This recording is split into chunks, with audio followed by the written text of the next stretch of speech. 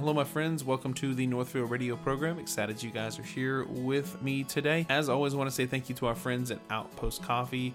Thank you for your amazing products. Check those guys out at outpostcoffeeco.com. How many of you have ever said to yourselves, man, I wish I had not done that, or I cannot believe I did that again. I committed that sin. I did that, whatever. I can't believe I did it again. How many have ever thought that? I know I have. But here's the deal. God never says, I can't believe that they did that, because our sin never catches him off guard. He knew before the foundation of the world how messed up we would be, and he still came to rescue and ransom us and to set us apart and sanctify us. That's really good news. So on the program today, I bring my friend Zac Costello in, and we just have a conversation about this idea of God finding us blameless in his sight because of what Jesus did on our behalf. I hope it encourages you. All right, welcome to the Northfield Nation, Zac Costello. How are you doing, my friend? I'm doing fantastic. Good. It's wonderful. What is it that Dave Ramsey says? Better than I deserve. Better than I deserve. Blessed more than I deserve. I'll borrow that. Hashtag blessed life. Hashtag. What's been, I haven't talked to you in a while. What's been going on? Just same old, really. Being a dad. Yeah. How are the kiddos? Trying to be a good, loving, supporting, sacrificial husband. All those words. And yeah. So my oldest will be 4 next week, and the younger will be 2 in a month. Wow. And we have a third on the way. And I did not know that. Congratulations. I couldn't remember if I had told you that. You have not. So yeah. Not only that, way. tell my the wife world. Is about, I believe she's about 14-ish weeks. 14 weeks? The exact number, but yeah. Awesome. We're about a third of the way into it. If you were in New York, it's good. Oh, never mind. Oh yeah. Let's not make people cry. I know, right? It's early in the program. It's a blessing. It is a blessing. Third on the way, and I gotta say, with each announcement that each time that this occurs, I'm getting more numb to it. Yeah, you don't get as excited. Getting quite used to it. I mean, I'm still excited. You know, she told me, and it's hard to not have a little bit of giddiness inside you, and you have like those excited butterflies that come from deep down. You know, even though I can try to be a little upset and try to be a little, let worry creep in because we're not prepared. What if we're not? Well, you're never prepared. And for what about this? And we didn't plan for this. Blah blah blah. My plans. Well, my plans don't matter. True story. God's plans matter. God's in charge, and He is sovereign. And I trust Him, and so that's where the joy comes from, in knowing that it's all part of His sovereign plan. Amen. I trust Him. True story. So I was thinking about talking about Ephesians 1, and God delighting. One of my favorite passages. Yeah, it's one of mine as well. And I thought you might enjoy talking about that, so I'm gonna. Ephesians 2 is a more favorite passage. Aren't you getting ready to preach a sermon on Ephesians 2? I am. I didn't remember if I had told you that or not, or mentioned it, but you did tell me that. Relatively soon. I don't have an exact date or anything assigned to me yet, but yeah, soon I'll be preaching a sermon on Ephesians 2 1-5. Nice. And could not be more excited. That's awesome. For that. I suppose I could be more excited, but I don't know how. I'm overflowing with excitement for that. So here's what I I think that most Christians get the idea of God dying on the cross for them. You know, the Lord loves me. He died on the cross for my sins. Mm-hmm. And I think that we get the idea of somewhat of, yes, God loves me, God's forgiven me, God's reconciled me, God's given me a home in heaven. Yeah. But if you read in Ephesians, it talks about God delighting in us. What do you? I mean, when you see the terminology of God delighting in us, what does that bring to mind? Well, first of all, I think one of the feelings that should be raised immediately is one of humility. Sure. Perhaps. I mean, that's what comes to mind for me. That he delights in me, knowing what I know about my nature, who I am, the depth of my sin, how I constantly throughout my life, I constantly bring dishonor to the name of Christ with my sin and with my shortcomings and my weakness and just everything. It brings humility for me to know that he would delight in me, as Todd Friel puts it, the wretch that the song talks about, Todd Friel. I am that wretch. Yeah. And to think that Almighty God would delight in me ever in the slightest is just, that's profound. I got to thinking about this. This guy, I was sitting and I was talking with him, and he's like, God, there's so many times in life I don't even like myself. Mm-hmm. I can't stand some of the things I do. And I said, yeah, I'm in the same boat. There's days that I feel the exact same way. We're all there. But I said, read Ephesians 1 and what God thinks of you and I. And I wanted to read just we'll start in verse 3. Blessed be the God and Father of our Lord Jesus Christ, who has blessed us with every spiritual blessing in the heavenly places, even as he chose us in him before the foundations of the world, that we should be holy and blameless before him. In love, he predestined us for adoption as sons through Jesus Christ, according to the purpose of his will, to the praises of his glorious grace, which he has blessed us in the beloved. In him we have redemption through the blood and the forgiveness of trespasses, according to the riches and grace which he lavished upon us with all wisdom and insight, making known to us the mysteries of his will. So I read that text and it just blows me away. So I said, I understand what you're saying and what you think. I can't believe that God would even, how could God delight in me? I'm a wretch. I'm a sinful wretch. And I said, man, I feel the same way. But here's what Jesus has done on our behalf. Here's the thing, that your sin, my sin, doesn't shock him. Right. It just doesn't shock God. He doesn't. Right. He's not in heaven going, oh my goodness, I can't believe that Zach did that again. Have you ever said that to yourself? You said, man, I can't believe I did that. Right. I can't believe I've failed again. And how many times have you've committed the same exact sin? Mm-hmm. And you're just many times. Oh, you're frustrated, right? Yeah.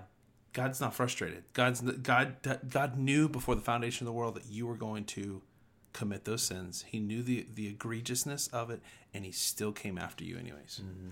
What the text says, he adopted us. He predestined us for adoption. So he knew beforehand that we were going to be wretches. He knew that we were going to be a mess. He knew that we were going to be flawed and sinful.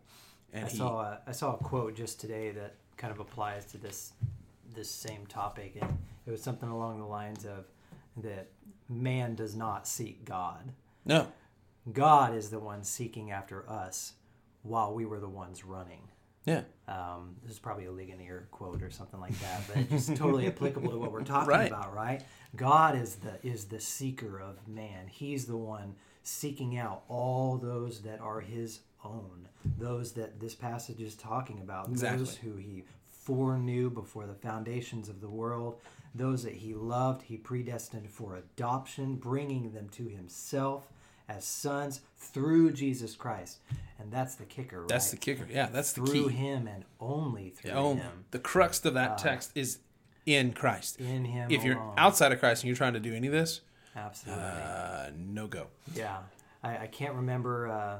I have a lot of things in my head that I need to really take notes more often, because I have all these quotes and these great things that, whatever that I can't remember where they came from. But there was another one that I was thinking of where, well, I lost it. So you lost it? You'll have to edit that out. It's all good.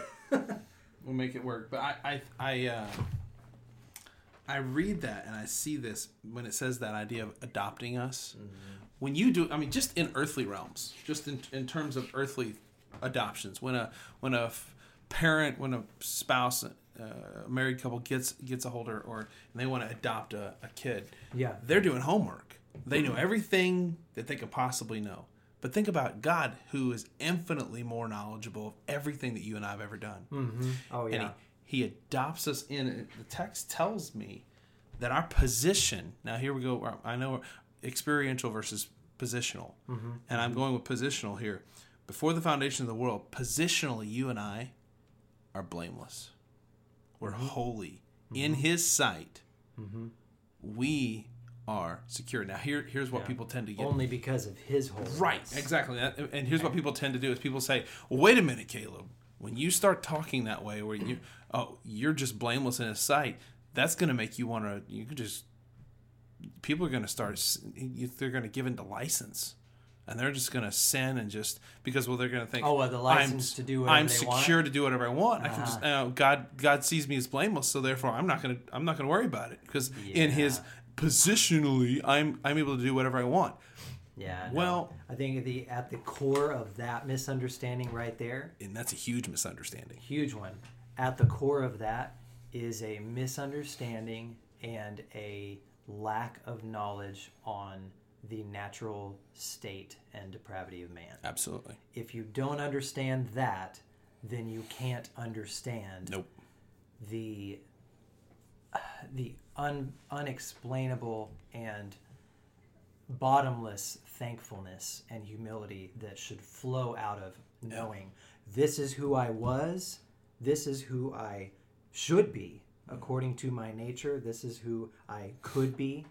And here's the thing: when I was dead and lost in my sins, but God. That's Ephesians 2. Ephesians 2. It's people who say that. Oh well, you're just gonna have licenses because you're secure. You have licenses. I can do what I want. No. Mm-hmm. You're missing the point. Because God has changed me, now I respond to Him in thankfulness, in humility, in obedience, forever. And with the idea that God already knows. Like, God already knows my sins. Yeah. God knows that He knows what I'm going to do tomorrow. He knows the sins that I'm going to commit tomorrow. Mm-hmm. And because of that knowledge and that understanding, I know that He's already knowing. So I'm going to openly confess because He already knows. Yeah. So this is going to cause in me to say, okay, because I'm going to run to you because you already know, and I'm going to place this at your feet. And I'm going to openly confess, openly repent. Yeah. Because there's no sense in trying to hide it. And, the shame idea of, I'll just brush it under the rug. He already knows you did it. Stop trying to brush it under the rug, and stop trying to make excuses as to why I don't need to confess. I just won't do it again. That's it. I just won't do it again. No, that's not going to fix it. That's not going to make it right. Right. The only way, if you confess your sins, then He's faithful and just. Yeah. Then He's faithful and just to forgive you. And if you don't confess it, I don't know. It just seems silly. If you know that there's a way to escape God's wrath, but yet you try to stay in your own lane and don't follow the prerequisites that God set up for you to do, that just seems stupid. Yeah. I'd put it this way, that you continually confess your sins because you understand that first of all, it helps heal you. Mm-hmm. Scripture talks about that. Not only confessing your sin to God, but confessing your sin to others, to brothers who can help lift you up and support you in the accountability faith. In that. Accountability. We confess our sins, first of all, because we're called to, we're commanded to. Yeah. But second of all, that brings healing. Mm-hmm. And it also brings that reminder that we are constantly at battle with our flesh. We're not perfect. We're a new creation in Christ. Sure, Scripture tells us that. We now have the ability to do what's pleasing to God. We have the ability and the desire to please Him and obey Him and follow Him. We want those things because He's changed our heart. Yeah. He's changed our disposition. Yep. It's all new. But we still have that battle with our flesh, and we're going to have that battle until the day of glory. Yep. So one of the other things that this guy was talking to me about, he goes, I just feel like sometimes God's annoyed with me coming to Him. And I was like, yeah, I've heard that before. I've heard, how could God not? Because we as human beings, if somebody comes to us, like our kids, if our kids come to us with the same thing over and over again, you're like, fine, stop. Please stop. Quit. Like I've done it to my kid. Shoot, I just did it, today. I was just like, guys, you guys got to quit. Mm-hmm. And so we tend to view our Heavenly Father the way we view our earthly fathers, and our earthly fathers get annoyed with us when we continue to bring the same kind of conversation, same kind of requests to him, but he doesn't get annoyed with us. He, in fact, longs for us to bring these before him, bring the petitions, bring our prayers before him, and he delights in having conversations with us. Yeah. Like I was saying that before, it brings a healing. Yeah. When you do that, when you confess, and when you're constantly bringing your shortcomings and your failings to God and saying, God, I sinned against you. Please cleanse me of this. Pull me to yourself. Draw me to yourself. Train me in your ways. The prayer of David, train me to love your law. Cause me to walk in your precepts. And there's an example right there, David. Yeah. I mean, prime example. That was he sinful? Sure, absolutely. But yet, what was his overall demeanor? What was his desire? I heard something just recently the other day.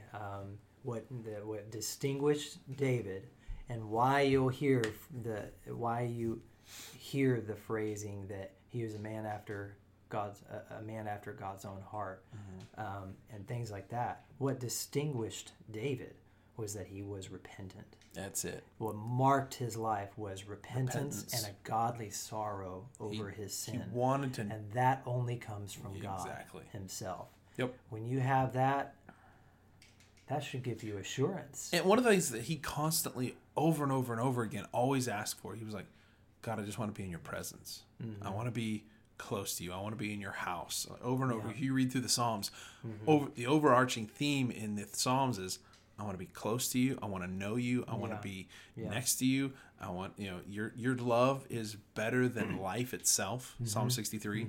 And he was also constantly praying for God to continually change him, right? And continually mold him, recreate right desires within him. Yeah. That as you were speaking, the Shane and Shane song started playing in my head, creating me a clean heart, O God. That was his prayer in many different ways throughout the Psalms. Create in me a clean heart, change my heart, break me from the inside, change who I am, mold me. That should be our prayers as believers, right? It should. Yeah, we should be marked. And you mark it down. If anybody is staying away from, because here's what I mean, back to that idea that, because there was a person one time that came to our church back when I was actually little, so I didn't hear it. This is just me. I heard it through the grapevine type thing. This person came up to one of our deacons and said, "Listen, now that I'm saved, I can do whatever I want."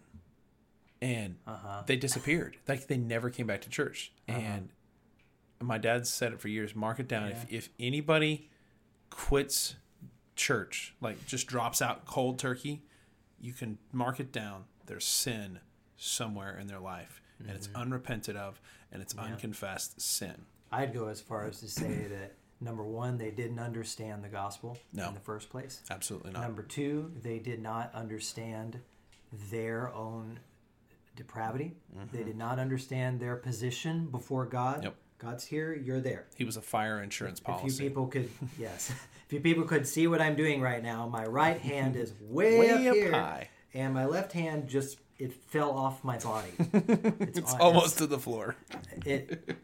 Number two, he did not understand his own depravity and his need for a savior. And number three, I'm sorry, he wasn't saved. Nope. And that's the problem. And I think a majority of people in the church is they get this fire insurance policy that they think I'm missing hell and I'm gonna get heaven, but I don't have to do.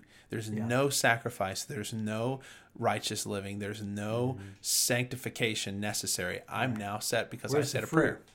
Exactly. Where's the fruit? That's the question. And just for you people out there that are going to get a little angry and a little offended at what I just said a minute ago, I did not say he was beyond saving. No. What I said was that someone that is putting forth that type of attitude, someone that does exactly what Caleb just described, I'm sorry, they are not saved.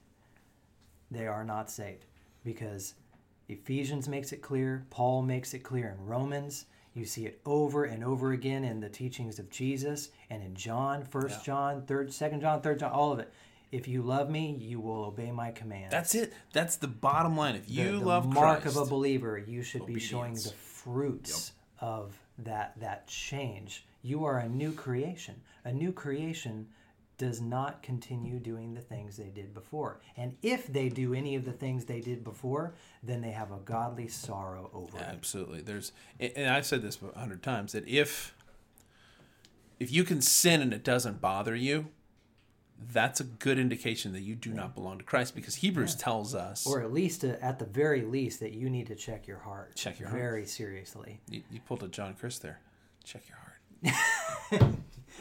Check your heart, Check bro. your heart, bro. But no, Hebrews tells us that the Lord disciplines his kids. If he's not disciplining you, if you're sinning and you're not getting disciplined over it, there is a very good potential that you're not one of his kids. He's not going to let his kids run rampant, allow sin to run rampant in his kids' lives. There will be some type of discipline that takes place in the life of his kids, period. So, and it's not to say that those who are without Christ, who sin, don't experience any consequences. Right, no, there's consequences. They'll experience those consequences, but like you said, that it's a night and day difference in that the believer will eventually, God's timing and God's will experience some sort of discipline. There will be some sort of action that is taken, and that is love. Absolutely. Him eventually reaching out, grabbing you forcefully if need be, and turning you back around, even if it's really, really painful. He'll put people in your path. He'll cause you to hear a sermon. He'll cause you to read something. I mean, something is going to occur. And there may be even issues where your health goes south, if need be. I'm sure there's examples. I know that there's that teaching that if health, wealth, and prosperity. That's not what I'm getting at. But there's been moments, where God afflicts people to get them to repent. I mean, he does the thing. If the goodness of God doesn't cause you to repent, the severity of Christ will. His wrath, and we have to be careful of that. Discipline is and can be painful, but it is absolutely necessary. And I have never met a Christian ever that I can think of that said, I experienced the discipline of God. I was doing this, that, and the other thing, rebelling against him. I knew it was wrong. I was convicted about it. But the whole time, the Holy Spirit was wrenching my gut, my insides, and I knew it was wrong, pursued it anyway, and eventually this thing happened. It came to a head. Something happened, and God broke me over it, and I experienced this hardship, that hardship, and this affliction, this turmoil, and finally, boy, it set me straight. And I've never met a Christian who then was mad at God. No. Because of that discipline, because of that correction. They were saying, praise God, thank God that he pulled me away from that. It's a warm blanket thing that I was pursuing. Back to Ephesians 1, this is a warm blanket that says, listen, before the foundation of the world, I knew you and I drew you in. Yeah. That is a warm blanket to know that Christ pursues us even in the midst of our wickedness. He doesn't abandon those that are his own. He won't leave you. He will cause those that are his to persevere to the end. Yeah, and if back to in Ephesians 2, it says we're dead in our sins. We're dead in our sins, but God came and he rescues us, and he redeems us. So that's, because he's what? Because he's God. Rich in mercy. Well, rich in mercy. Sorry. Yes. Sorry. I was like... Sorry, I didn't indicate clearly where I was going with that. No, rich in mercy. Yes, absolutely. He's rich in mercy and full of grace. And that's the beauty that then to know that he delights in us is a humbling thing to think about. Amen. And so as we end this thing, I just want everyone that's listening to our voice, just know that if God's pursuing you, that's a good thing. And just, if there's moments where you've been convicted over sin, this is the time to pray. This is the time to say, God, there's a reason for that conviction. Exactly. You should be thankful for that conviction. Like you just said, if God's pursuing you, guess what? Sometimes that pursuance is manifested through conviction. Yeah. If you're being convicted, that's a good thing. Don't run from that. Don't run from it. Wow. Yeah. Well, thanks for coming on the program today, and Absolutely. I enjoy our conversations, and I think this is your third show.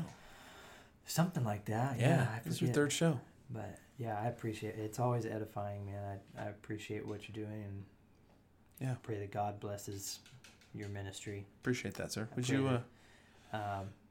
Those of you who are out there listening, gosh, don't ignore the convictions in your heart. Nope. Don't ignore it. Come to Christ. Repent of your sins. Trust alone in Him. Yeah. Amen. Would you dismiss us in prayer? Absolutely. Thanks. Lord God, our gracious, loving Father, we are just so thankful that you pursue us, Lord. God, we are so thankful that it is not left up to us in our sinful, fallen state to try and, by some miracle, find you. Because we can't. Yep. We can't find you. Your word is clear on that, Father. We are so grateful that you reached down and in your infinite knowledge and wisdom, you chose to change us. You chose to give us a new heart of flesh, take out our heart of stone. God, we are so eternally grateful that you are who you say you are, and that is a holy, righteous, and saving God. Yes. God, we just pray that people would be convicted and changed by the proclamation of your gospel, that you would reach out to your own. We know that you will not lose one of all those that are yours, Father, and we thank you for that. And give us the boldness to preach that message of the gospel so that those who are your sheep will hear it and they will come running to you, their Savior, Lord. In Jesus' name, we thank you. Amen. Amen. Thanks for coming on, man. Thank you. To find out more about the Northfield radio program and Caleb Gordon, go to www.calebgordon.com. This program has been brought to you by DSR, a technology company that has been investing in Bartlesville families for over 35 years. DSR, we deliver technology.